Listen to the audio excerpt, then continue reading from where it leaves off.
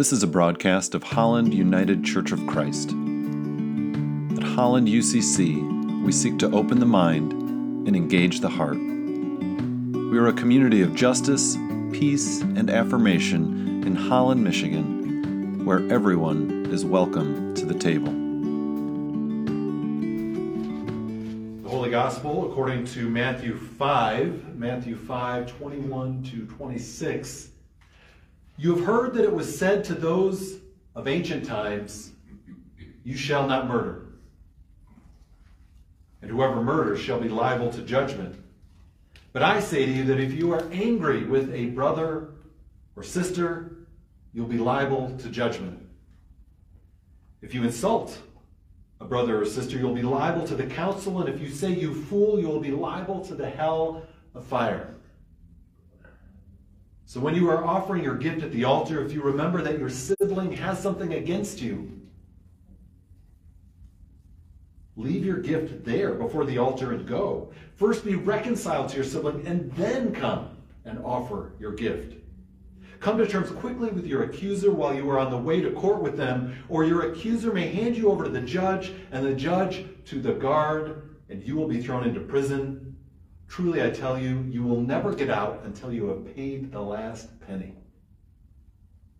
For the word of God in Scripture, for the word of God among us, for the word of God within us.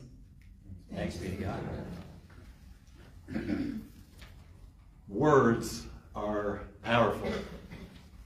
And you know that if you've spent any amount of time on an elementary or middle school playground. The story in the Seattle Times gives an example in an article entitled, "Mean Girls, the Playground Gets Even Tougher." It begins, "Scarlett made for a good target. The daughter of an artist, she wore funky clothing to her school, and she was generally timid and insecure. And Lila, the resident, quote, mean girl in Scarlett's kindergarten class, started in immediately. Scarlett," she sneered, "couldn't read. Her Payless shoes weren't good enough.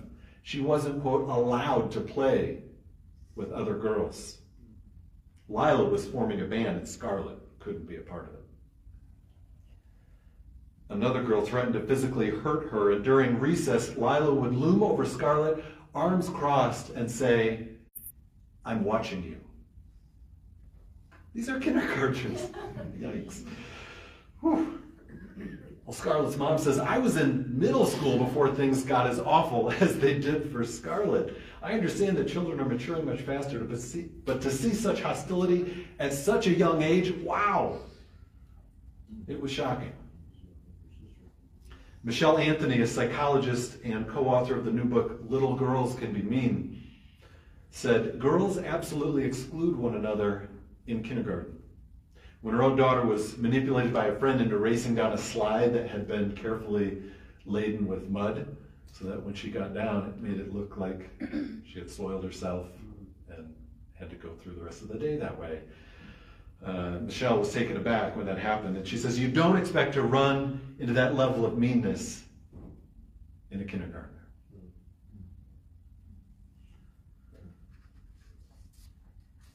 Apologies if that brings anything back for any of us.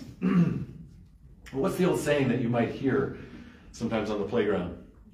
"Sticks and stones may break my bones, but words will never hurt me." We know that isn't true, right? We know that isn't true, because no doubt all of us are still holding on to words and the associated pain that have come our way at some point in our lives. Probably many points. And especially words from people we respect and admire. People close to us. Now, most of us, I hope, have never killed anyone. That wasn't a good transition, but I had to. That was probably also true for Jesus' audience, though in ancient times, the chances of an average person having killed someone was maybe a little higher. I'm not sure, but if the moral checklist that we were going by contained something like, "Did you kill anyone today?" and you said, "No," great, you had a good day. Right? That would be a pretty low bar for us to cross, and hopefully all of us would cross it. So what is Jesus doing here in the Sermon on the Mount when he says, you have heard it said, but I say to you? Well, for one thing, he's not doing away with the law. He's not saying, you've heard Moses say such and such, but we're way beyond Moses now. But you might think he's saying that, right? Because sometimes people will say things like, well, now that Jesus came, the law doesn't matter or apply anymore. But when we really look at what Jesus is doing, we see that he's not lowering the bar, right? He's raising it. He's raising it. You have heard it said, he says, to those of ancient times, you shall not murder, but I say to you that if you are angry with someone or insult them, you are liable to judgment. Now he's hitting us where it counts. He is calling us to go deeper and higher than just the letter of the law. Deeper in that we uncover the roots of murder in our hearts long before we could ever act on it. And higher in that we're called to act on a higher plane and uncover the hidden emotion of anger that can lead to horrible actions in the world. And of course, this hard attitude often will show up in our words. After all, as one writer puts it, an insult is a kind of character assassination, a kind of socially acceptable violence with words. Most of us wouldn't dream of murdering someone, but probably all of us have said things about others, particularly when they're not present, that we wouldn't say to their face and that we probably shouldn't have said. So the kingdom of God calls us beyond simply doing no harm, which of course, no physical harm, which is a big improvement, right? But to go even further and do no harm with our words. The story is told that long ago in a small Eastern European town, a man went through the community slandering the rabbi and spreading all kinds of untrue things about him. Well, one day he suddenly felt remorseful about this, so he went to the rabbi, begged him for forgiveness, and offered to undergo any penance to make amends. The rabbi told him to take a feather pillow from his home, cut it open, scatter the feathers to the wind, and then come back and see him. So the man did that. He went home, he got the pillow, ripped it open, scattered the feathers to the wind. Then he came back to the rabbi and said, "Am I now forgiven?" "Almost," came the response. "You just have to do one more thing. Go and gather all the feathers." "That's impossible," the man protested. "The wind has already scattered them." "Precisely," the rabbi answered. "And although you truly wish to correct the evil you have done, it is impossible. It is as impossible to repair the damage you have done as it is to gather all of those feathers."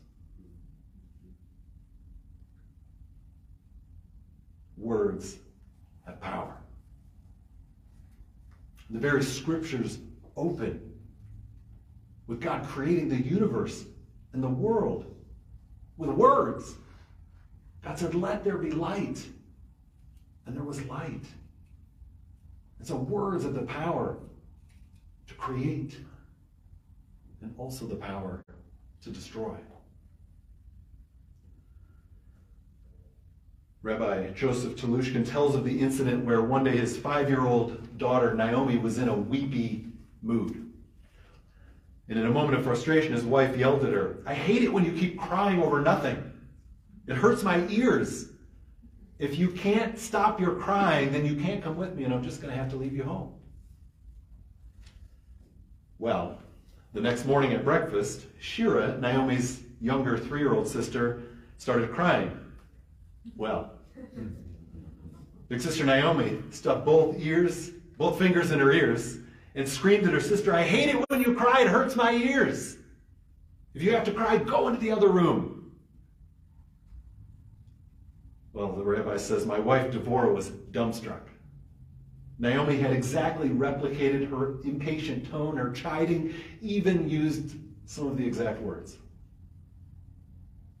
Well, embarrassed and eager to show Naomi a better response, she went over to the crying little Shira and sat her on her lap and said, "Mommy's sorry she forgot to wait for you to put the blueberries into the pancakes.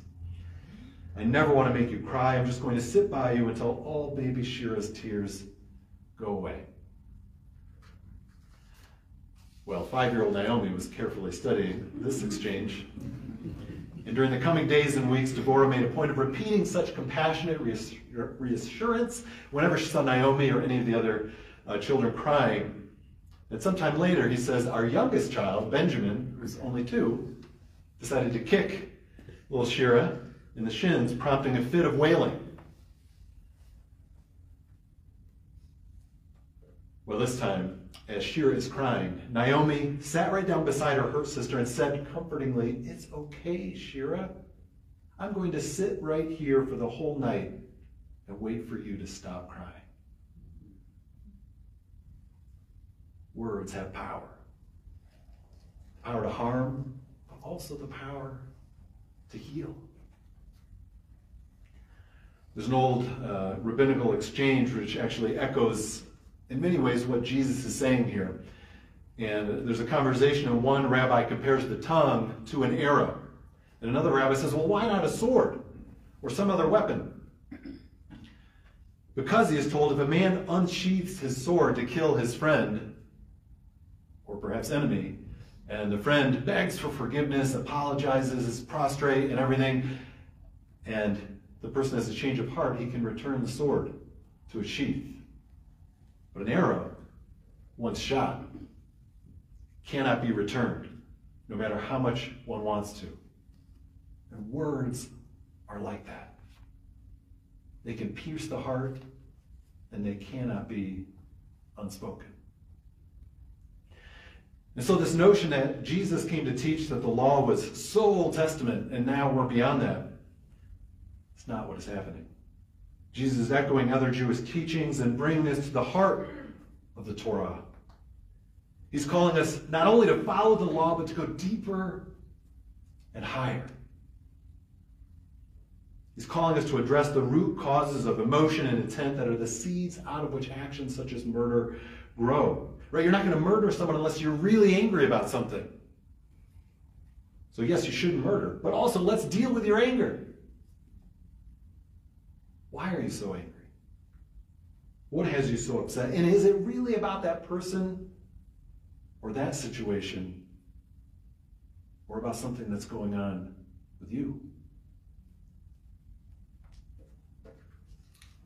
The Talmud teaches that when a wise person loses their temper, they also lose their wisdom.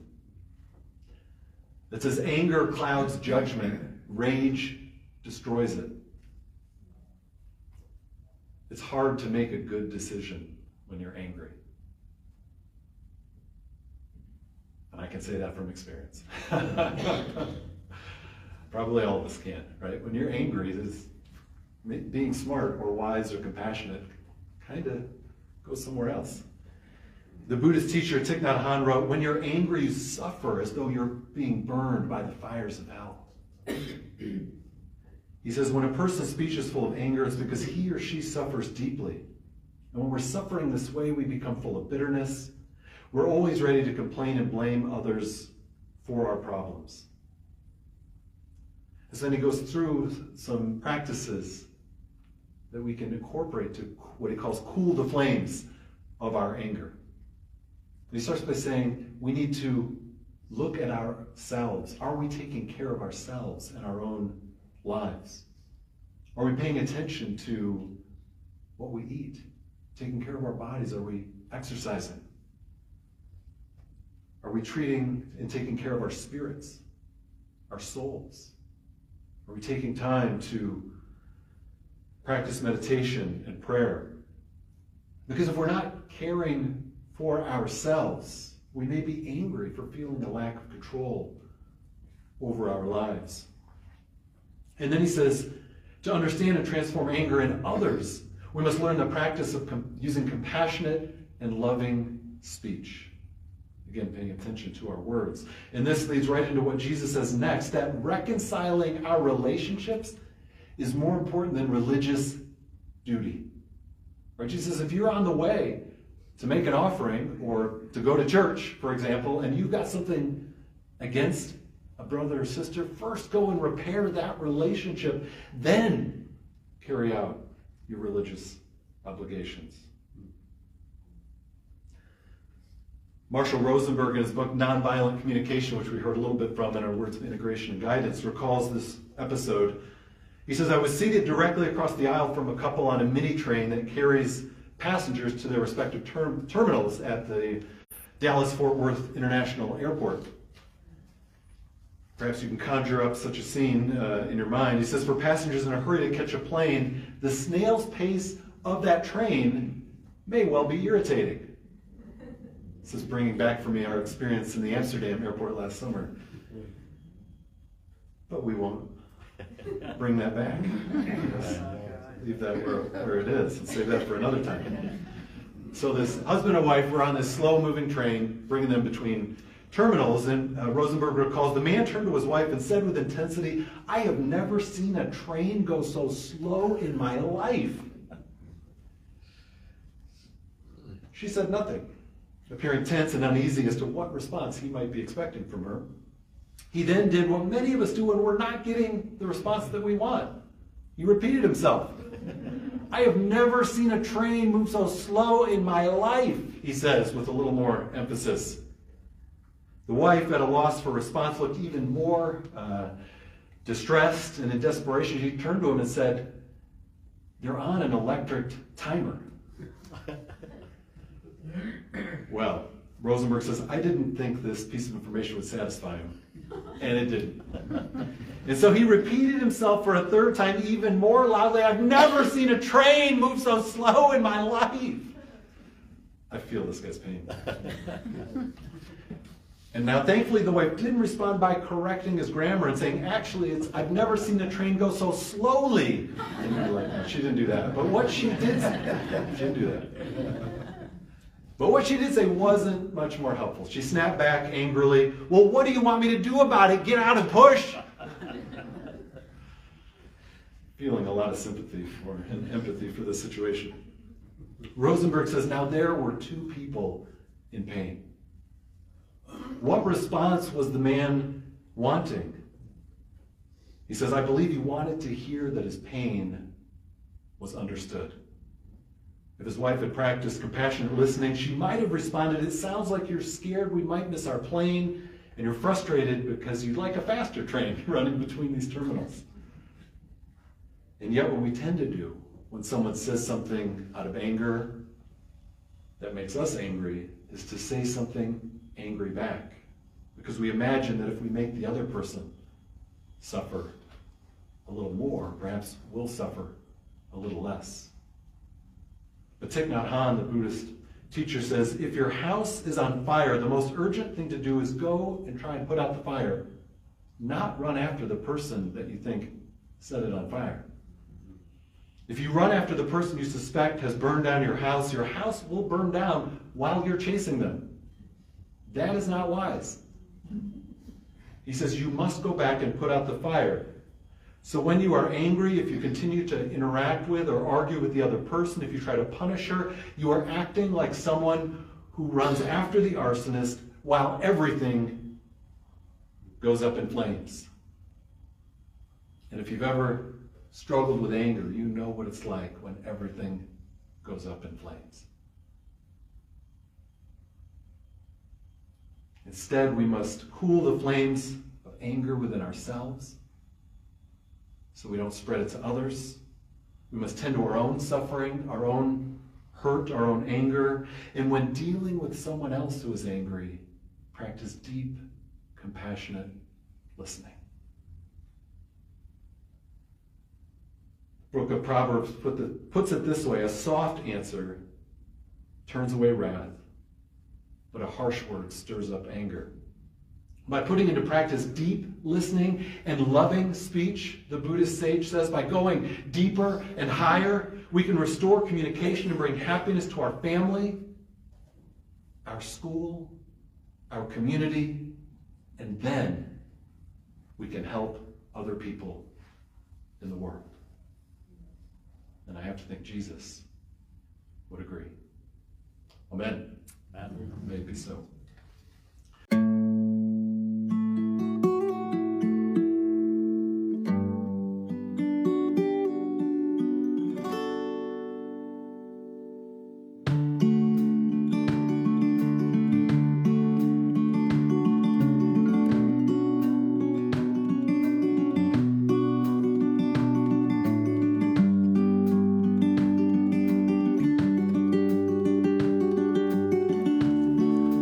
You are invited to join us for worship on Sunday mornings at 10 a.m., streaming on Facebook.